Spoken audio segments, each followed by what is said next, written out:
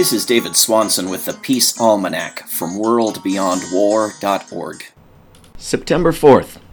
On this day in 1953, Gary Davis established a world government. He had been a U.S. citizen, a Broadway star, and a bomber in World War II.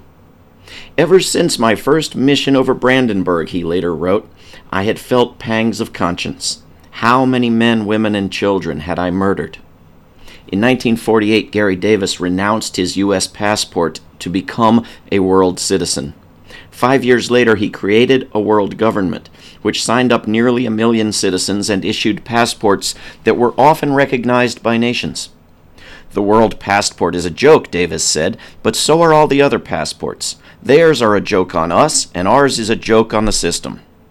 Davis camped out in front of the United Nations in Paris, disrupted meetings, led rallies, and generated extensive media coverage. Denied entrance to Germany or return to France, he camped on the border. Davis objected to the UN as an alliance of nations designed to use war to end war, a hopeless contradiction. Many years have only seemed to strengthen his case. Do we need to overcome nations to end wars? Many nations don't make war. Few make it often. Can we create a global government without global-scale corruption within it? Perhaps we can begin by encouraging each other to think like Davis when we use words like we. Even peace activists use we to mean war makers when they say, we secretly bombed Somalia.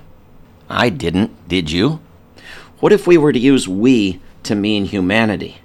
Or more than humanity?